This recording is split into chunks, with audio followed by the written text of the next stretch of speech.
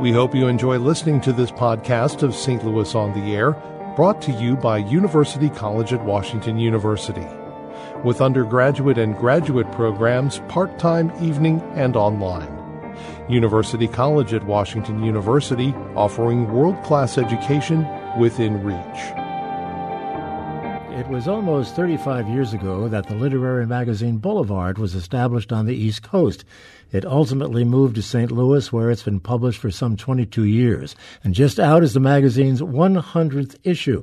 Joining me in studio to talk about the magazine and where it fits into the literary landscape are Jessica Rogan, the editor of Boulevard. Carl Phillips is a Washington University English professor, nationally recognized poet with 2 poems in the 100th issue. Joining us by phone is the noted author Joyce Carol Oates. She has been associated with the magazine since its earliest days. Thank you all so much for being with us. Great to have you. Thank you. Thank you. Joyce, are you there? Yes, I'm here. Thank you. Thank you for joining us. Good to talk to you again. Let me go to you, Jessica, first. And I just ask you a very basic question. What is the value of a literary magazine? A literary magazine has a great value to writers who are writing at this very moment.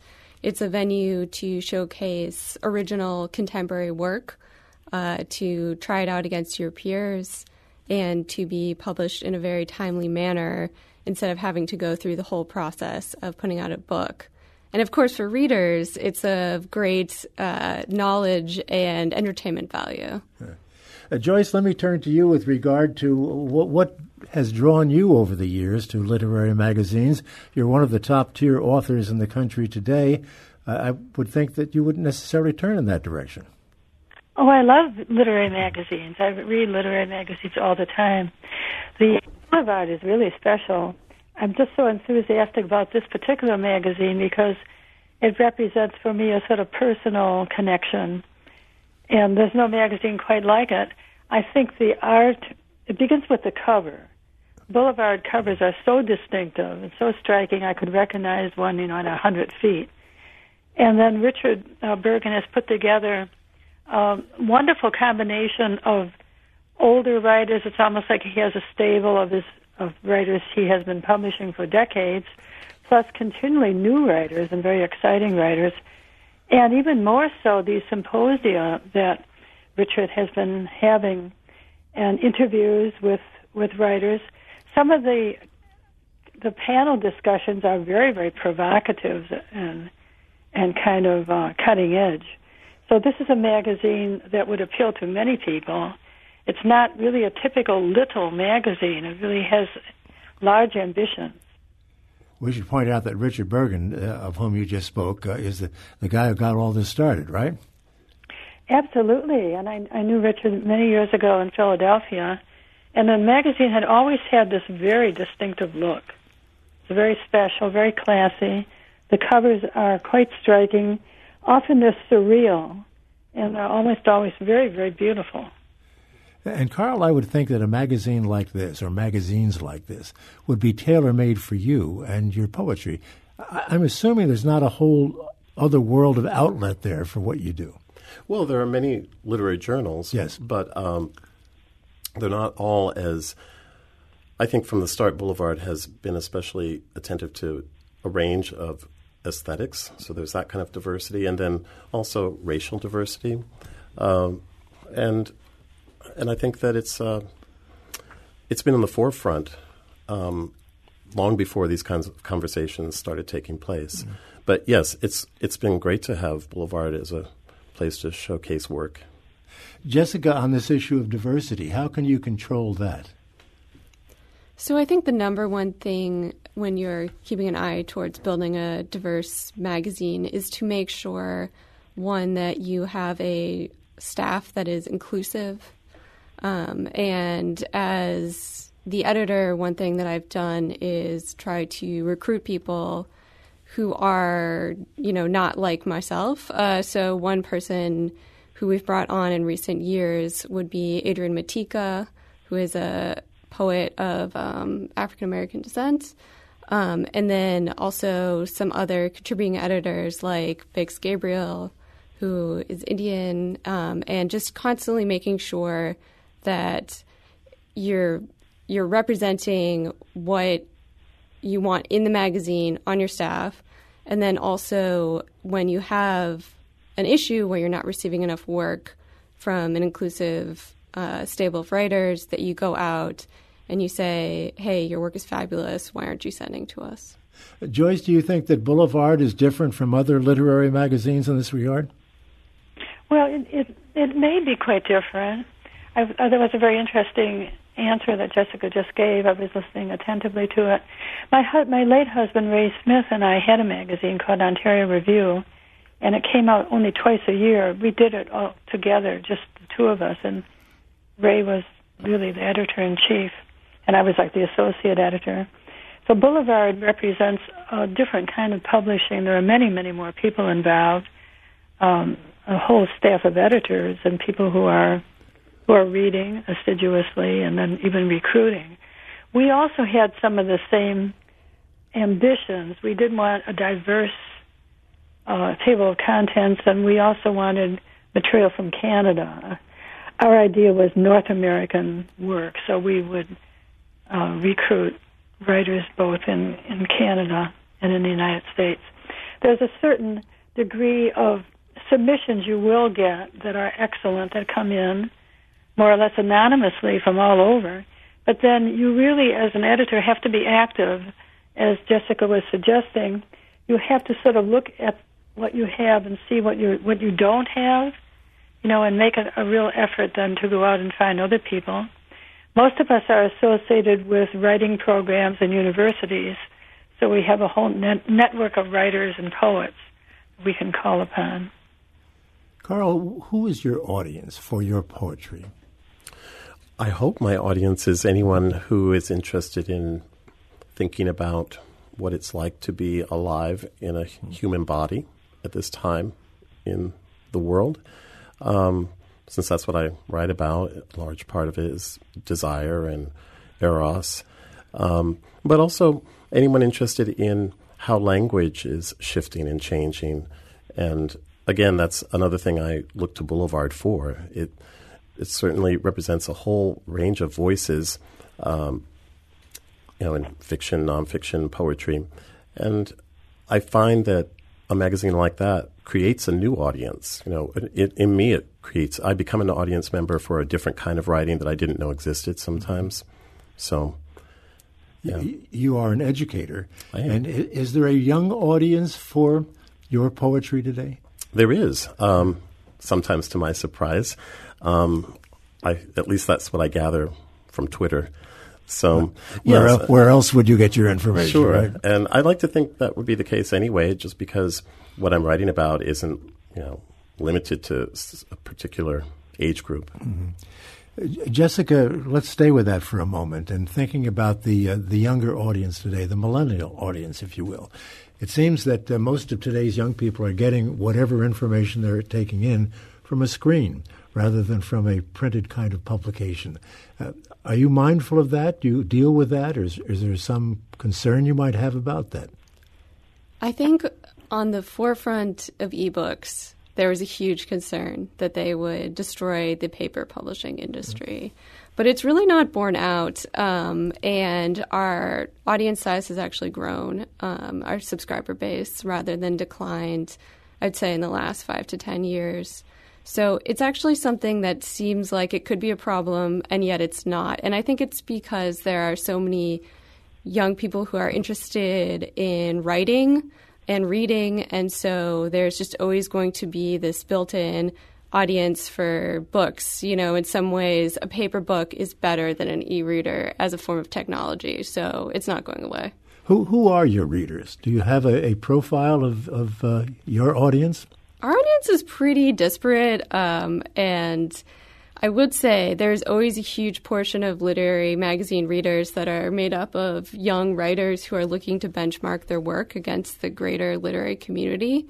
And, of course, there are people who have been reading Boulevard since its inception and still enjoy it. Yeah. Joyce, let me come back to you on the issue of this digital age. You've been around for a while and writing books. How has that changed what you do? I don't think it's changed it really all that much. I'm often asked the question, and it's very difficult to answer because I don't have an immediate sense really of who's reading me. Some of us have online, work. Some of our work is online, and who knows who's reading it? They may not even exist. They may be robots or something. It's hard really to gauge. In the past, we might have gotten letters from readers. I used to get, handwritten letters and so forth. But today, you don't really know, so it's a difficult question to answer. I guess publishers would probably know a little more. Well, Jessa, I'll come back to you in your introduction to the 100th issue. You say that it came to you as you were going through the material that there was a thread this time around, and it dealt with immigration. Elaborate on that, if you would. How did that happen? Completely unintentionally. So basically what happened is that the way literary magazine acceptance works is that we take it on a rolling basis. Some work gets held on for subsequent issues, but most of it just goes into the next one. So as I sat down, I very suddenly, or very slowly, I should say, began to realize that there was a whole host of work that had this theme to it. And it just seemed incredibly timely. Obviously, current politics are on everyone's minds. And they're obviously on our minds, too, as editors. And I think, as I said in there, that, it's good for these things to come out in Literary World. It shows how relevant that even little magazines can be. Well, you have in this 100th issue, you have a number of foreign contributors. Which is that different? Is that something that is emerging or something that is increasing over time? I think it's holding steady, but it's not always noticeable. And we do have a question in this issue about what it's like to be writing in the time of Donald Trump. Yeah. And that did bring out a little bit more of the international descendants, because obviously that's a question, as we all know, that affects just a lot of different types of people. So that might have bumped it up a little bit. But I think, no, we always have that international flavor. What is it like to write poetry in the era of Donald Trump? It's sometimes there are so many types of poetry one could write. I see the act of writing poetry as a form of resistance, just the fact of writing, because it's a refusal to be silent. And so mere utterance, I think, is a form of resistance. And I admire writers who actively engage in the political landscape. My own poems don't overtly do that, but I also think there's room for poems that remind us what we have, that we care about, and beauty and love. And so I guess that's my role, whatever role it might be in this era of Trump. Has this era changed things, Joyce, in any way for you as a writer? The current era? Yeah. The era of Mr. Like Trump and what's going on in the country today. Well, like Richard Bergen, I lived through the Vietnam War years also, and I think in a way it was actually worse then. There were active atrocities going on like every day, which were broadcast on television, and the generations were very angrily and divisive. And the sort of feeling that we have today of there being a polarized America, I think was even more so in the past. So some writers are very much attuned with the time, and they're like people who are riding the waves, and they're very caught up in the temporal. And they may have been writing at that time about the Vietnam War and about Richard Nixon and so forth. And so today some people are writing about what is actually happening at the moment. But there are other writers and poets who basically take a step back, and they're more concerned with the universal and abiding themes that are not necessarily tied in with the time. Some of the best novels I've been reading are set in perhaps like the 1950s, 1960s. They're not really that completely contemporary. And some of my writing has been in the near past. So I don't really think that Trump, this sounds ridiculous perhaps, I don't think that Trump in himself is the phenomenon. He's sort of like a figurehead. He's being used politically. I think he'll pass away, and I think apart from a small base of very excited supporters, I don't think he is taken very seriously. But there's a deeper malaise that's supporting him and is using him for political purposes. And that is a more long and abiding problem in America between the two Americas. So I do have a novel that's coming out soon, and it's set in the near future, but it literally has nothing at all to do with Trump. A lot of people who are perhaps younger don't realize that we've been through some pretty difficult times in the past, in the lifetime of certainly you and me, Joyce, and we've survived them somehow. John Meacham has written a very interesting book about that and pointed out some of those difficult times and how we did manage to survive them. So there is hope, right? There is hope. I want to ask Carl, would you have any interest in reading one of your poems? Sure. Okay. Let me just ask a question of Jessica before we do that. Jessica, how do people contribute to your magazine? How do they send work in, you mean? Yeah. I mean, who are they and how do they do it? So we have work from people who are just all across an age spectrum, a socioeconomic spectrum. So we take submissions in two ways. One, people can mail them into our address, which is on our website or in the journal itself. And then we also take online submissions, which you can find on our website. Right. Well, we'll put a link to your website on our website at stlpublicradio.org. How many submissions might you get during a period of a year? So during 1 year, we get about 10,000. My Lord, how do you go through all of that? Who makes the judgments and on what basis as to what to include? So we have a very large volunteer staff, and then there's 2 paid staff members, myself and my managing editor, Dusty Friend. And so what happens is everything gets a read from a member of our staff who, are very excellent writers and readers in their own regard. Many are professors. And after that first read, work gets submitted up the line to the senior editors and to myself. Oh, wow. So the chances are relatively slim that you're going to be published if you sent in a manuscript. That's true. But on the other hand, the journal is about 95% from those unsolicited submissions. We do not publish very many work that's sent in by agents. So it might seem like a small chance, but on the other hand, you have every chance in the world. That's right. All right, let's turn back to Carl now. And Carl is going to read one of his poems for us. Just set it up for us, Carl, if you would, the title and what you're writing about. Oh, well, the second part might be harder to do. The title is Cadence, and I suppose it might even tie in with this immigrant idea that you were talking about, immigration. Maybe about encounters with difference, something like that. Okay. Cadence. To be honest, the crowd frightened me at first. The size, but also how some had, for mouths, just holes at the back of which, only half discernible, so that I'd think I'd seen a thing and have to look again, lay a faint glow, like the last embers of a fire once believed untamable. More often than not, mystery rules out familiarity. That doesn't mean it has to. Just so. One of them, slowing down, stopping, laid his hand on my chest. How fair a hand it was, despite signs all over it of a life spent working hard in the open air. One of his eyes spoke despair.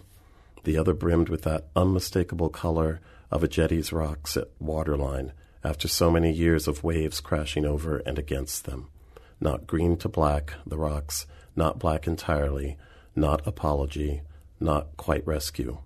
I pulled his hand away, gently enough, I think, and let what should keep falling. All right. Cadence is the name of that. Yes. On page 22 of the 100th issue. Now, how many hands did that have to go through, Jessica, before you decided you were going to publish it? Of course, you've published Carl on occasion in the past. Yes. Well, a confession would be that Carl was one of the 1%ers who received a direct solicitation from myself to send work in, so it only went through my hands. Joyce, we only have a minute left. Do you ever have any problem getting anything printed and published in Boulevard?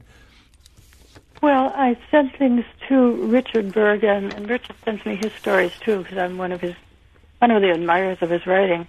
So I think maybe I just have always been working with Richard. And it's so interesting to hear Jessica speak and talk about all the other readers, which I think is really wonderful. But since I've known Richard for, forever, I guess I just sort of worked with him. Well, it's that time where we have to thank you all so much for being here, and congratulations, Jessica, to you and yours for the 100th issue. That is no small accomplishment in today's world. So congratulations. Carl, congratulations to you for once again appearing in Boulevard. Mm-hmm. And Joyce Carol Oates, thank you so much for being with us. We'll look forward to that next book that you mentioned a little while ago. Thank you. So bye-bye. Always a pleasure to read you. Thank you. Thanks, folks. Thank you.